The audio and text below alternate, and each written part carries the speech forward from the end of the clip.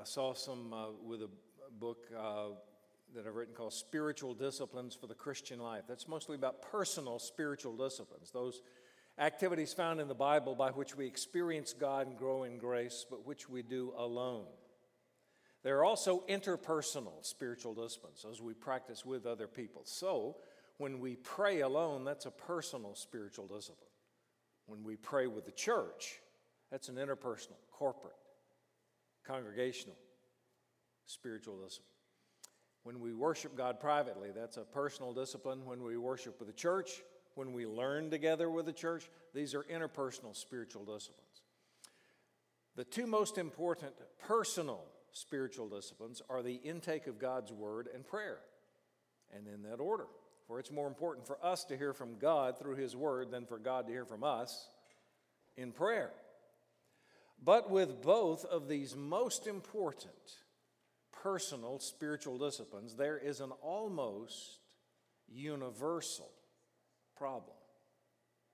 With the intake of the Word of God, it tends to look like this. And it's true even among our most devoted daily Bible readers. They take their Bible, read a chapter, maybe read 3 chapters, read 10 chapters. But most days, if pressed, as soon as they close their Bible, they would have to admit, what? Yeah, I forgot. Don't remember a thing I've read. Well, that's an almost universal problem, I believe.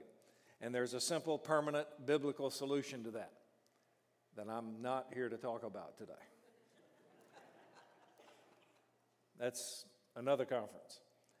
But with the second most important personal spiritual discipline, the intake of, prayer, there is likewise what I believe to be an almost universal problem. And it looks like this, that when we do pray, we tend to say the same old things about what? The same old things. And when you've said the same old things, about the same old things, about 1,000 times, how do you feel about saying them again? Bored, yes, thank you. I think it takes courage to admit that we can be talking to the most fascinating person in the universe about the most important things in our lives and be bored to death. Not because we don't love God, not because we don't love who or what we're praying about. I would contend that if you're indwelled by the Holy Spirit, the problem there in prayer is not you, rather it is your method. Now, we're inclined to believe it's just me. There's something wrong with me. I am a second-rate Christian. I don't want prayer to be this way. I try for it not to be this way, but frankly, when I do pray, it is that way. There's something wrong with me. And as I said, I believe if you're indwelled by the Holy Spirit, the problem is almost certainly not you, rather it is your method. Now, that's a very important caveat, because I think the problem, frankly, in most evangelical churches and most Southern Baptist churches is the church member without the Holy Spirit, the unconverted church member. By our own self-counted, self-reported statistics, 2/3 of Southern Baptist church members, even in normal times, not related to COVID, 2/3 of church members will not be in church on the Lord's Day, giving biblical reason to at least question their salvation, right? Now, only the Lord knows. But the Lord himself has told us, by this we know we have passed out of darkness into light because we love the brothers, right? And if they don't love us enough to ever be with us, well, that's reason to at least question their salvation, right? If you don't think so, try that on your spouse. I love you. I don't care if I ever see you again, but I really love you. Well, they would question that love, right? But we're talking about people who've gone out of their way, made a profession of faith, be baptized, and become members of churches, but don't demonstrate a love for the brothers. If a person is indwelled by the Holy Spirit, if they're born again, remember that means 2 people live in your body, right? You do, and another person, not a force, but the third person of the triune Godhead, the person of the Holy Spirit, lives in your body. If we have an expectant moms here today, 3 people live in your body. And that other person who lives in your body is not passive, right? Just like an expectant mom, there comes a point where she realizes something's going on, something's different. Oh, there's another person living in my body.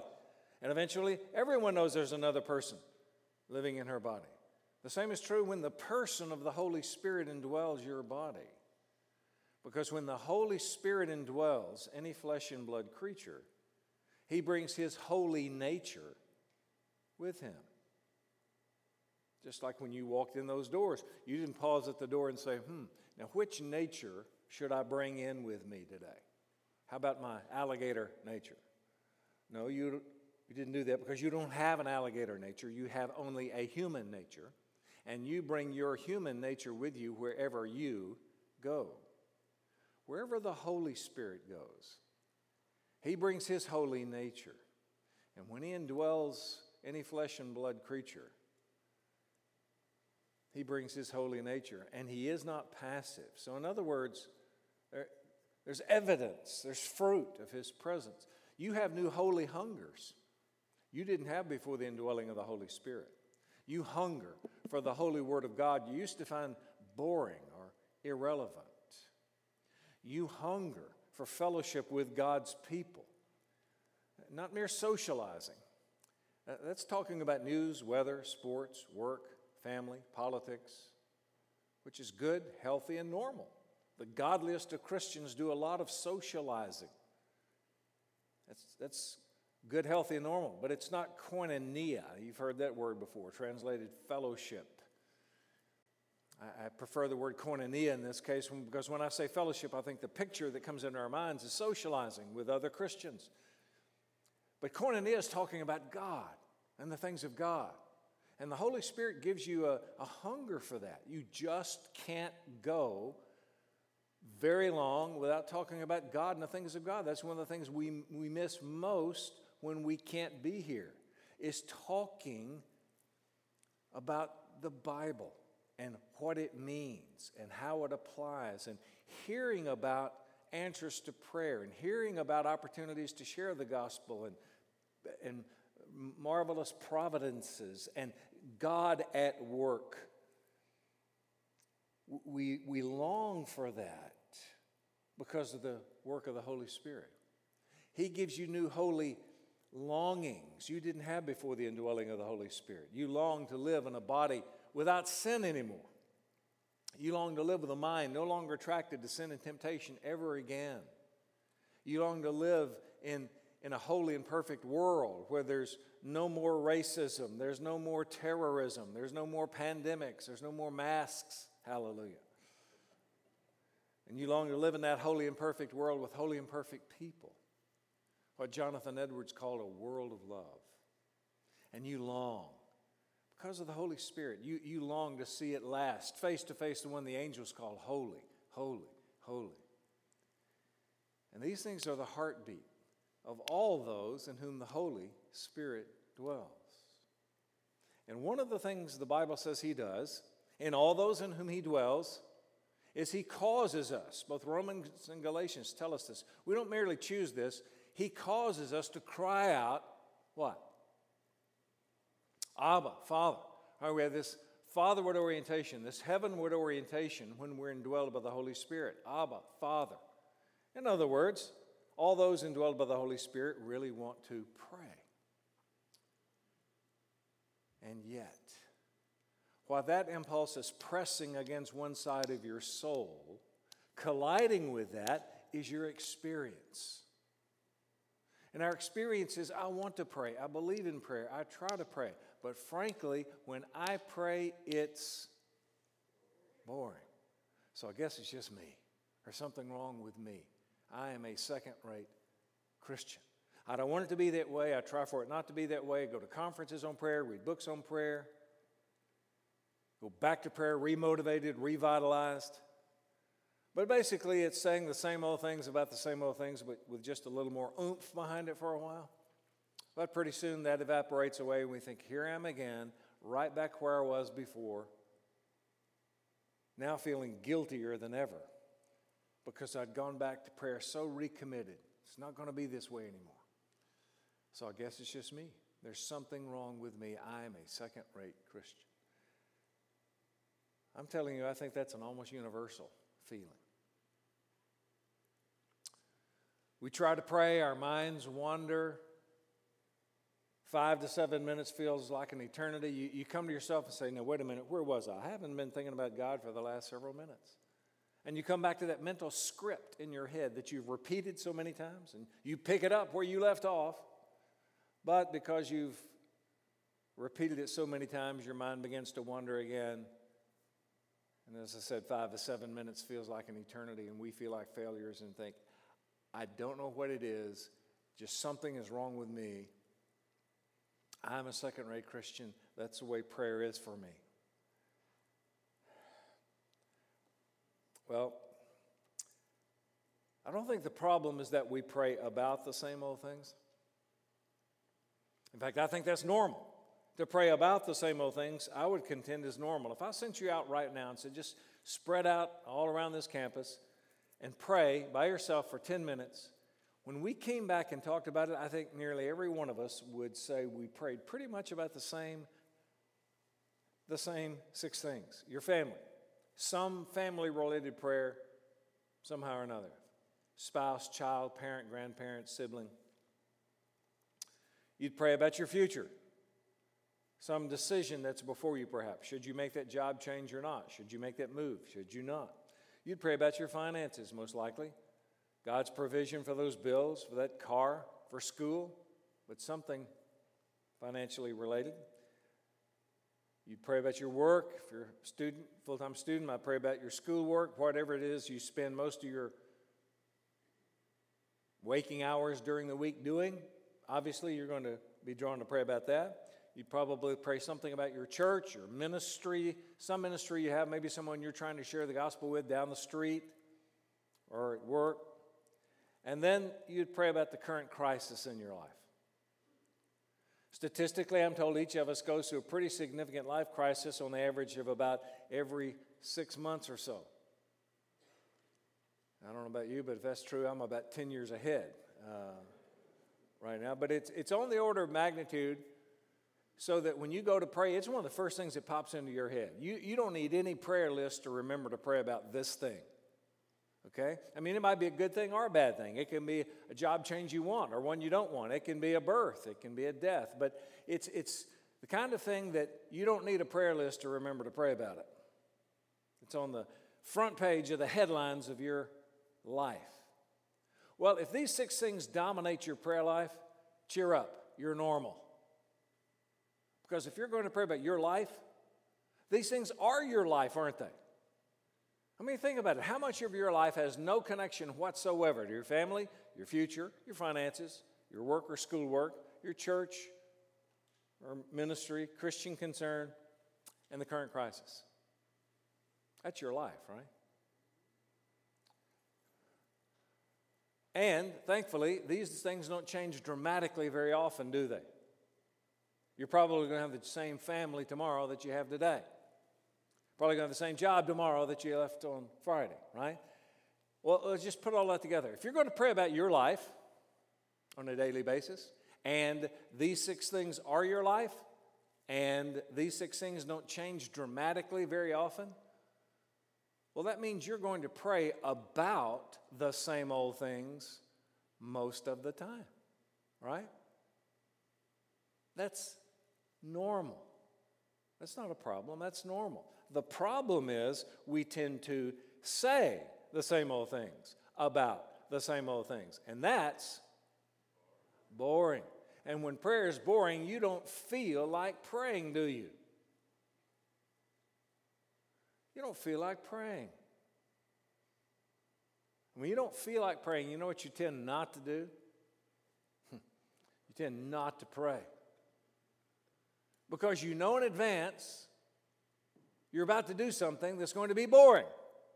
When you know in advance you're about to do something and you know it's going to be boring, you don't feel like doing it, do you?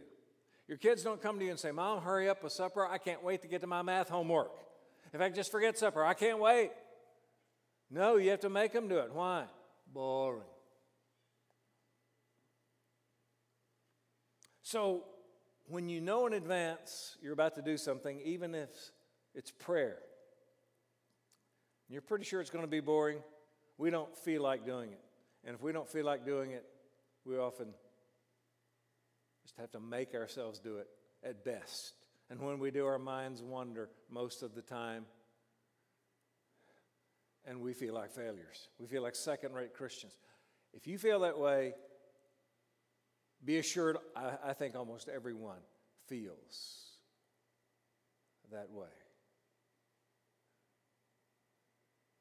And it's real easy to become like that little girl who used to go to bed every night saying that same sweet colonial memorized prayer, "Now I'll lay me down to sleep." But one night she thought, why does God need to hear me say this again? I've said this every night for all these years. So one night she just decided to record it into her phone and play the recording every night when she went to bed. Now you're laughing, but some of you have prayer recordings in your heads. They're just a little more sophisticated than that, right? Aren't there people somewhere in your background, somewhere in your family, somewhere in your church history, that when those people are called on to pray, you could give their prayer? You have heard it so many times, right? I've, preached in something like 46, 47 states. I hear the same prayers all over America. Lead, guide, and direct us. Bless the gift and the giver. Hide the pastor behind the shadow of the cross. I hear the same prayers all over America. It's like beads on a string. Here's the red bead, the green bead. I bet the blue one's next. Yep, there it is, But maybe it's totally different here. Maybe it's the red bead, then the green bead, then the blue. But it's the same prayers, right? Aren't there people that somewhere, when they're called on to pray, if they stood up to pray and dropped dead in the middle of their prayer, 8 other people could stand up and finish their prayer. They know it so well, right? And that's the way we learn to pray. Consciously or not, we pick these phrases that just clicked for us. They stuck, and we string them together, and that becomes our prayer, especially our public prayer. And it's bloodless and lifeless and heartless. And we know it, but that's the way we've learned to pray, and we don't know what else to do. Because we can't think of anything else to say, really. And so we feel like second-rate Christians, but we soldier on, saying the same old things about the same old things, feeling like failures in prayer, assuming that we are the problem. We're second-rate Christians. What's the solution? Well, I would contend that whatever it is, it must be fundamentally simple. Why? We're fundamentally simple, that's right. And who's we? That's right. Who's we? All of us where? In the church where? All over the world, right? God has children all over the world, doesn't He? From 9 to 99. Low IQs, high IQs. Very little education, a great deal of education. Very few Christian privileges. I was on a mission trip once to the bush country of Kenya. Not even the pastor had a Bible. And then there are people like every person in this room and every person hearing this with many Christian privileges. You have an opportunity to go to a church where the Bible is preached. You realize there are a lot of places where that's not true. In your state, my state, you don't have to go very far. If you lived in one of the small towns, frankly, the Bible's not preached anywhere in that town. But you have choice of churches where you can hear the Bible preached. But if a person lived in some remote area that within reasonable driving distance they couldn't hear the Bible preached, well, they can turn on Christian radio, they can hear the Bible preached during the week. A lot of it on there isn't Bible preaching, but they can hear that on Christian radio. And if they can get on the internet, they can hear Bible preaching, the Bible preached 24/7, even by guys who are dead. You've got Christian books made available to you right here in your church building. But if someone went to a church that wasn't possible, there are Christian bookstores within the area, some of which sell Christian books. But if a person didn't live near a good Christian bookstore, if they can get online, they can have almost any Christian book they want tomorrow if they pay overnight shipping. And if they have an iPad or a Kindle, you can have almost any Christian book you want in your hand in 30 seconds. And I could go on and on. Every one of these Christian privileges is available to every person hearing me right now.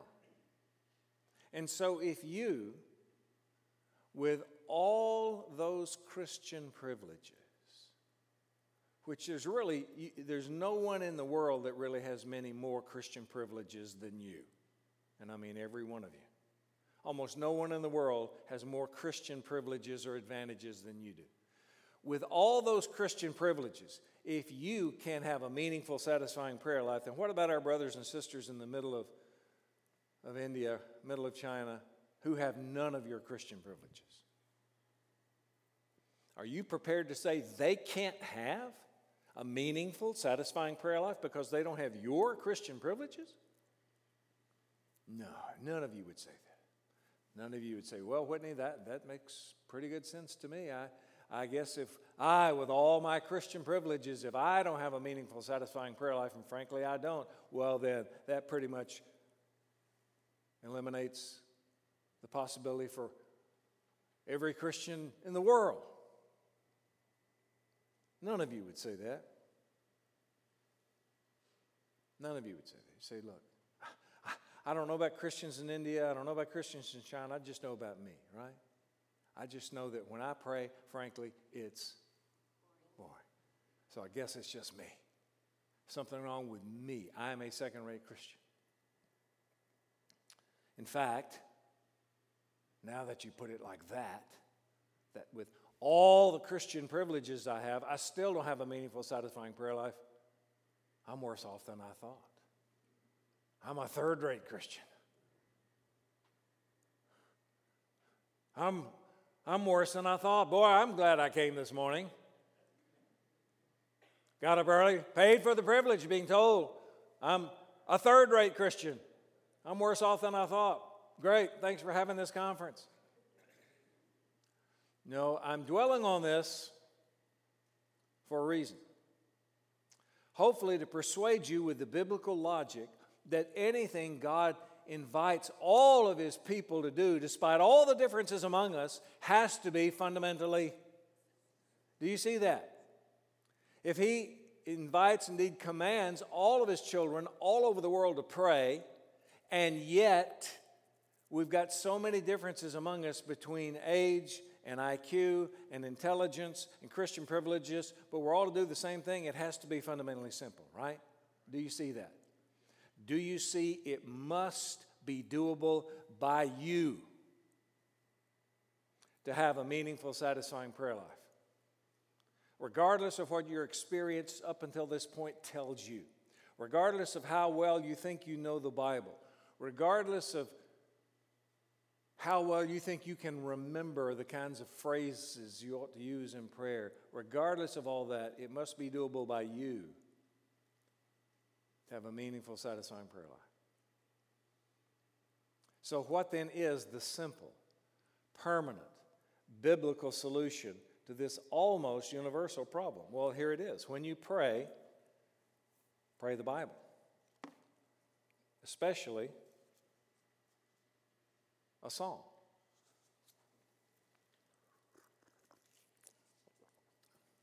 Now, I don't think I heard anyone go, oh. And that's good. It's not the job of any Bible teacher to try to communicate something new and clever. It's our job to communicate the faith once for all delivered to the saints. But I do believe this is something that, though taught evidently in Scripture, is often overlooked.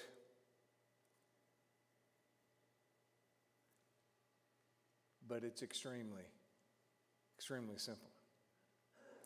Let me demonstrate it for you by asking you to turn to the 23rd Psalm.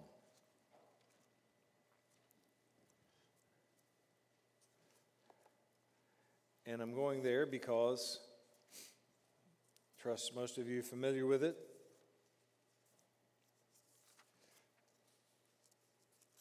And so, imagine you've done your Bible reading, and you say, I'm going to pray now. And I think I'm going to pray based upon what I learned at the conference at church. I'm going to pray a psalm, and I think I'm going to pray the 23rd Psalm. It would look something like this. You read the first verse, the Lord is my shepherd. And you pray something along these lines. Lord, I thank you that you are my shepherd. You're a good shepherd.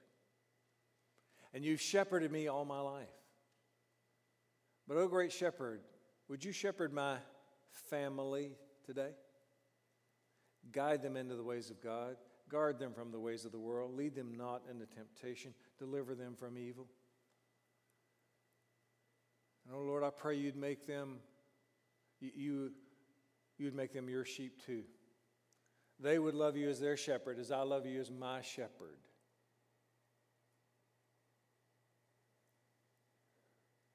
And would you shepherd me in this decision about my future? Lord, do I make that job change or do I not? Do I make that move or do I not? Lord, shepherd me into your will. And I pray for under-shepherds at the church. Please shepherd them as they shepherd us. And then when nothing else comes to mind, you go to the next line. I shall not want.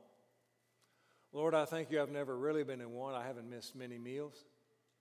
All that I have, all that I am is from you, Lord. And yet I know it pleases you. I bring my desires to you. So, Lord, would you provide those finances that we need for those bills, for that car, for school? Or you know someone who is in want. And you pray for them. Maybe it's some of our persecuted brothers around the world, or maybe it's someone within your church. But you pray that God would provide for them. They are in want. Then, when nothing else comes to mind, you go to the next line. He makes me lie down in green pastures. And frankly, what comes to mind is, Lord, I pray somehow you'd enable me to lie down and take a nap today. Or the idea of the green pastures reminds you of the feeding of God's flock in the green pastures of his word.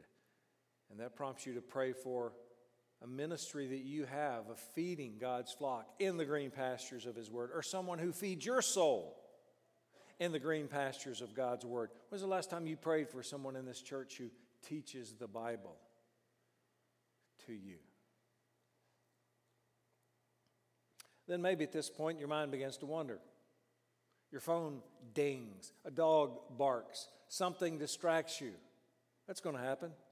But now you've got something to come back to. It's easier to refocus. You've got the very next line. He leads me beside still waters. And you pray something like this, Lord, do lead me in this decision about my future. I want to do what you want me to do, Lord. I'm just not sure what that is. Lead me, Lord. Lead me into your green pastures, into your will. Lead me beside still waters. Quiet the anxious waters in my soul about this decision about the future. Quiet the waters in our home. Quiet the waters wherever they need to be made quiet.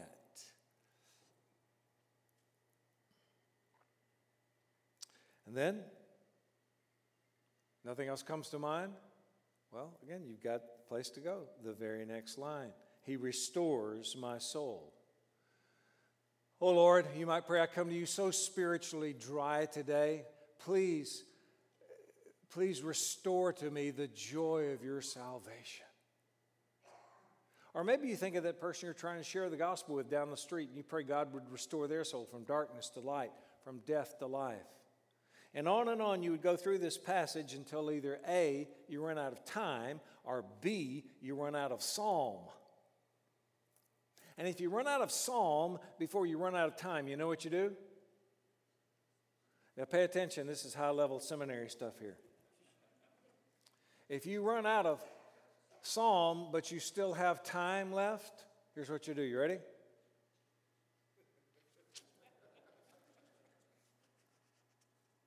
You just turn the page and go on, right? I require my students once during the semester to spend 4 consecutive hours alone with God. First day of class, when I mentioned that, you should see them go, what am I going to do for 4 hours? After I've taught them how to do this and how to meditate on Scripture, most of them spend the entire 4 hours just alternating between those two. And when they write about the 4 hours in their journal, nearly every one of them for 25 years has said they spent more than 4 hours. Not because they had to. They were enjoying it so much they didn't want to stop. See, if you've got 4 hours, you just keep turning the page.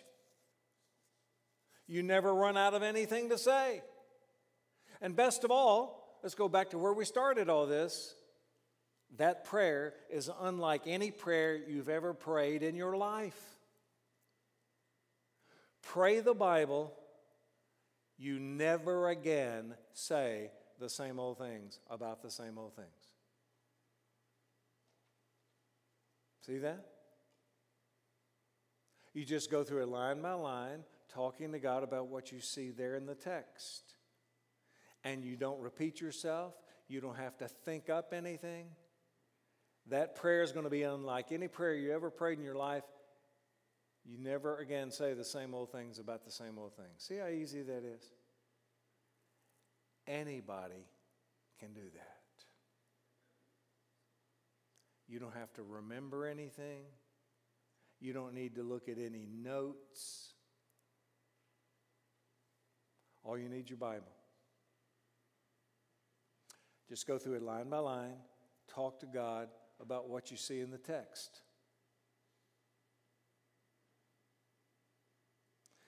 If nothing comes to mind, fine, skip it. Go on to the next verse.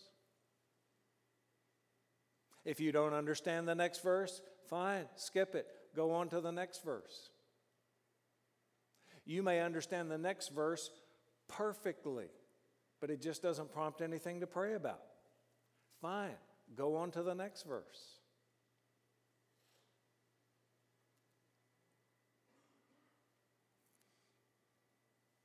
Anybody can do that.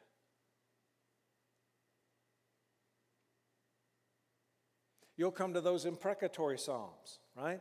Oh Lord, dash their children's heads against the rock, and smash their teeth in their mouth, and cause them to dissolve like the snail into the slime.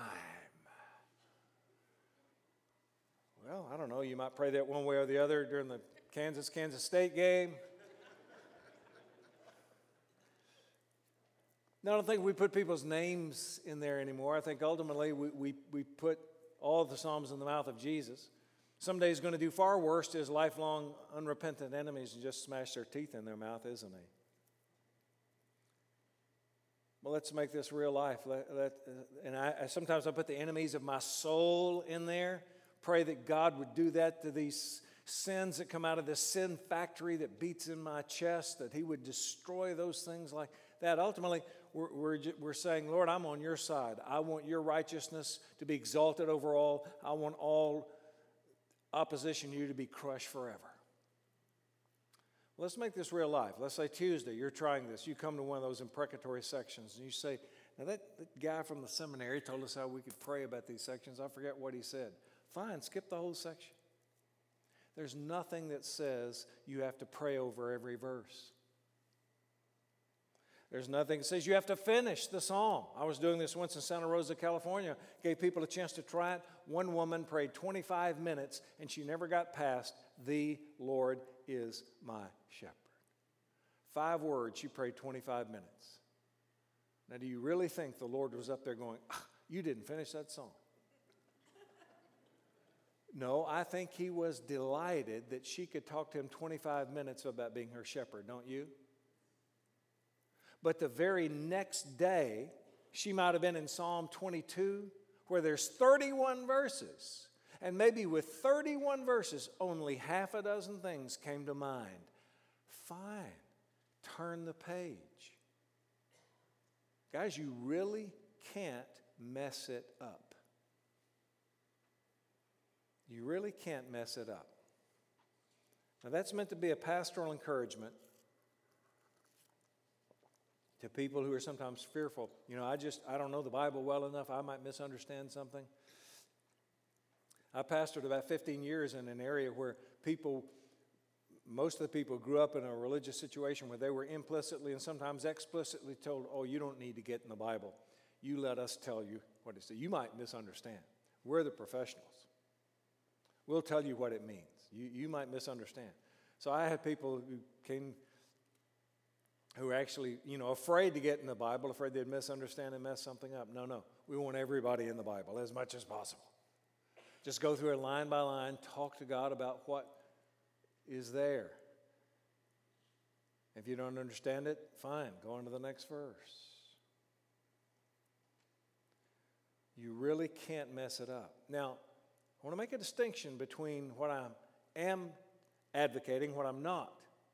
And just about every other kind of coming to the Bible I can think of, reading it for understanding, interpreting it to teach to other people, you can mess that up.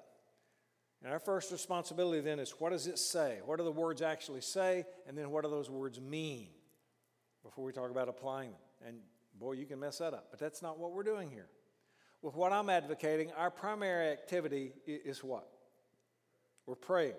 And we're praying while occasionally looking at the Bible.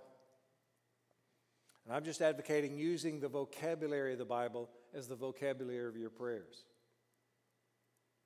Taking words that have already circulated through the mind and heart in God and circulating them through our minds and hearts back to God. Just letting His words be the wings of our prayers. Using Bible language in our prayers. And I'm convinced if people will pray that way, their prayers will be far more biblical than they ever would be not using the Bible. Making up their own prayers. And that's what we said earlier we tend to do, right? We make up our own prayers. Which is okay, but it tends to lead to problems. It tends to lead to saying the same old things about the same old things. And words without variety tend to become words without meaning. Boring. But there are some people that say, well, you just tell people to pray what they see there in the Bible. They might come up with some heresy. Well, let me say I've never known that to happen. Second, I'd quickly admit it could happen. But third, if it did, Paul writes to Timothy and said it's the job of the spiritual leadership of the church to gently correct such a person. And I'd much rather have that job, gently correcting someone who's in the Bible and trying to understand it, than someone who's not using the Bible to pray at all.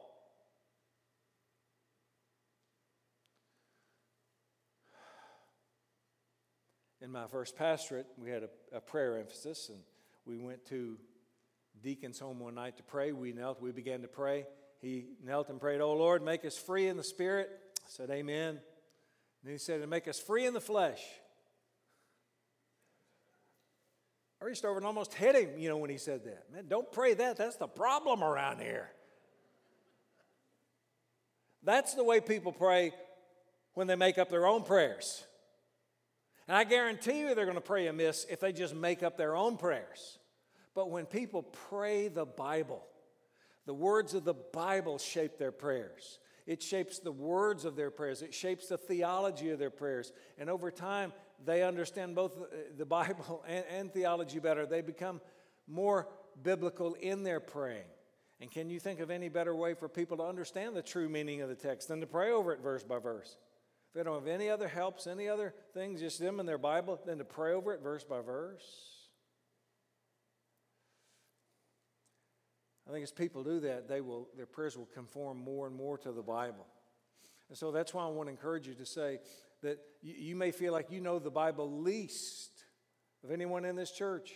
You can do this, as well as also the person who knows the Bible best, the one who's least mature, the one who's most mature, the one who's been a Christian the least amount of time can do this, the one who's been the oldest Christian here can do this. You may have led someone to Christ this morning at breakfast, brought them here. This is the first time in their life they've ever been in a church building. They've never read one verse of the Bible in their life before this morning. They could do that this morning. The Lord is my shepherd. Lord, please shepherd me as I grow as a Christian. He got it, right? He got it. Now, he's probably going to skip over a lot more verses than most of you will, but he can do it. And over time, he's going to skip over fewer and fewer verses because he's going to be learning the Bible as he reads it and prays through it like this. So that's why I want to say anybody can do this. You may feel like, I don't know the Bible. I know at least than anyone in this building. You can do this. A 6-year-old who can read can do this. Anyone can do this. All you have to do is open your Bible and talk to God about what you read there. See how easy that is? You don't need to remember any notes, any outlines, anything. Just open your Bible and talk to God about what you see there. Even if, now listen very carefully because this is potentially the most misunderstandable thing I'm going to say today. Even if what comes to mind has nothing to do with the text. Now let me defend that statement from the text of Scripture. What does the text of Scripture tell us to pray about? Everything, right? So everything that comes to mind as we look at the Bible is something we ought to pray about anyway, right? So let me give you an obscure example. Let's go to that psalm that says, "Oh Lord, if you should mark iniquities, who could stand?" And your friend Mark comes to mind. What should you do? Pray for Mark. You know that verse isn't about Mark. It was written 4,000 years before Mark was born. Besides, your friend Mark is a noun. That's a verb. Pray for Mark. That's why I say you really can't do it wrong. Whatever comes to mind, pray about it, because I think what will come to mind most of the time is going to be closely related to the text. But no matter what comes to mind, pray about it, because whatever it is, the Bible says to pray about it anyway. We're to pray about everything. But as I think people pray through the text, their prayers are going to be conformed more and more to the Bible and less about things that they just make up.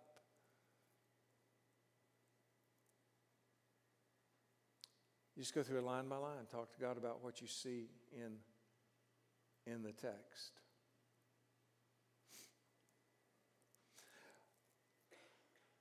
Now, I want to inject a little math into your prayer life here. And I hear some groans about that. And what we're going to do here is not original with me, but here's why this is helpful. Learning this simple thing will help you avoid this. Oh, man. I'm so sleepy today, Robert. So I press solve like I learned at the conference. All right, so here we go. All right. I don't like that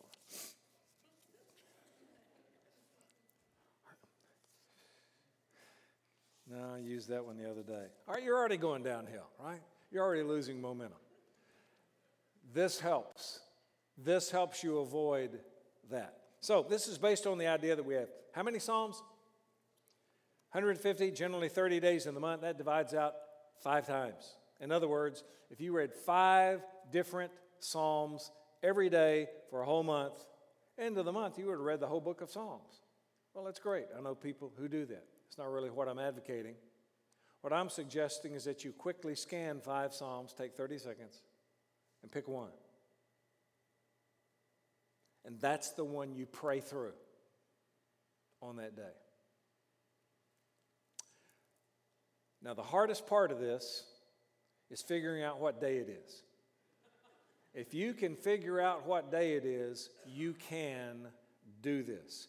So, pretend with me today is the 15th. I know it's not, but I can't change this slide every time I do this. Okay, so pretend with me today is the 15th of the month. On the 15th of the month, what do you think the first psalm is you look at on the 15th of the month? Brilliant, 15th. Because theoretically, today's the 15th of the month, and the 15th psalm is the first one we look at. So we get the next one by adding 30. Why 30? 30 days of the month. That gives me 45. So now I've got 2 psalms, right? Start with the day of the month, in this case, theoretically, the 15th, that's the day of the month, and I add 30 to get the next one. I've got 45. How many am I looking for?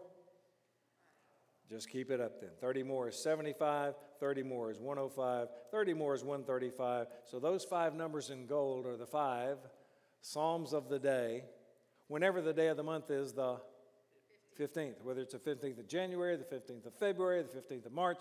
If it's the 15th, those are always the 5 Psalms of the day on the 15th. And you just quickly scan those 5 and pick one. Now, what do we do on the 31st? Well, my students usually give me smart aleck answers like take the day off or something like that. But we use Psalm 119. Now, Psalm 119 is going to come up on the 29th, isn't it? Because on the 29th, the Psalms of the day are the 29th Psalm. Add 30 is 59. 30 more is 89. 30 more, here it is, 119. 30 more is 149. But even if you use Psalm 119 on the 29th, you'll probably have plenty left over for the 31st. All right, so you know I am a professor. Pop quiz, class. What are the Psalms of the day today? 22nd. Why 22nd?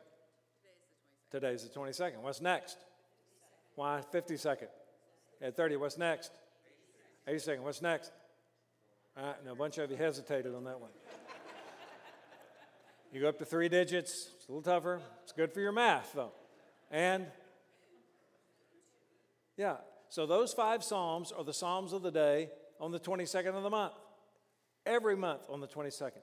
And I'm advocating you just quickly scan those 5 and just pick the one that stands out. And it's uncanny how one of them will just jump off the page and grab you by the throat.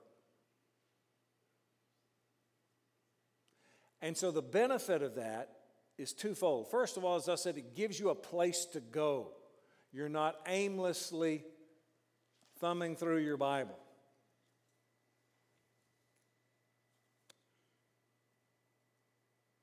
You got a place to go. In fact, you got 5 places to go. So the second benefit is you got variety. You've got variety.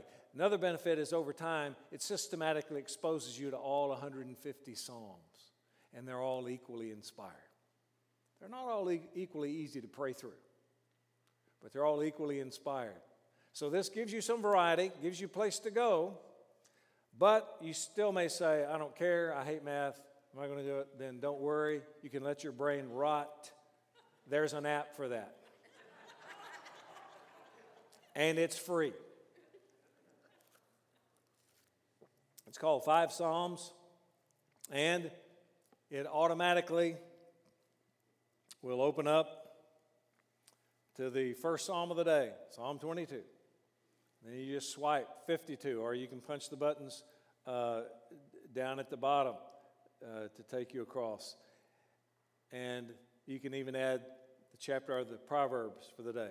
So, brother out in California had read my little book on praying the Bible. There's an appendix in the back. Many of you have the book there, I think, and with a chart for the Psalms of the day. He's a software programmer. He said I could come up with an app for that, so he did. He said he can always tell when I'm teaching on it. It'll go days with no downloads, and then boom, boom, boom, boom, boom, boom. You know, it'll be like 50 downloads in 1 minute. But go get it if you want. So that will help with the Psalms of the day. But here's why we focus on the Psalms of the day. It's because the Psalms are the best place in Scripture, really, I think, from which to pray Scripture because of the nature, the purpose of the Psalms. They're the only book of the Bible inspired by God for the very purpose of being reflected to God. You'll know, right? They were the Psalm book of Israel, the songbook. God inspired the Psalms, so we would give the Psalms back to God. It's as though God said, I want you to praise me. If you have my spirit, you'll want to praise me. I want you to praise me not because I'm an egomaniac, but because there's nothing in the universe more praiseworthy than I am. And if you praise anything more than me, ultimately it's dissatisfying to you and leads to your destruction. So because I love you, I want you to praise me. If you have my spirit, you'll want to praise me. But you don't know how to praise me. You don't know anything about me unless I reveal it to you. I'm invisible to you. What kind of praise is true? What kind of praise do I accept? You don't know. So here, sing these songs. This is true praise. I accept this praise. That's what God did by giving us the Psalms, right? He gave us the Psalms so we would give them back to God. God gave us the Psalms so we would give the Psalms back to God. It's the only book of the Bible inspired for that particular purpose. That's why I think it's the best place in Scripture from which to pray Scripture. I almost never go anywhere but the Psalms when I'm praying the Bible.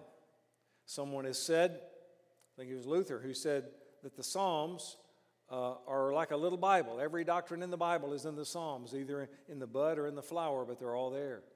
Someone else has said there's a psalm for every sigh of the soul.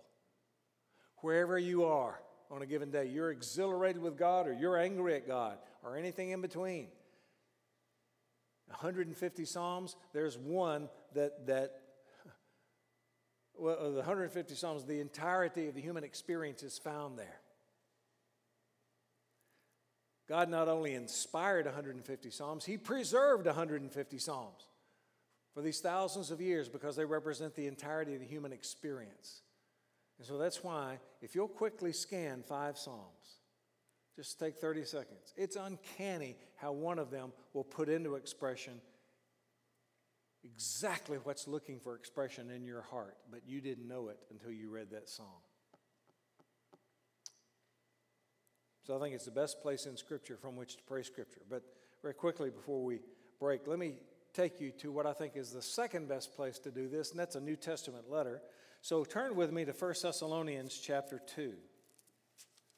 1 Thessalonians chapter 2 to illustrate what it would be like to pray through a New Testament letter. Now, I could have taken you to Romans 8, but you're familiar with that. I could have taken you to 1 Corinthians 13, but you're familiar with that.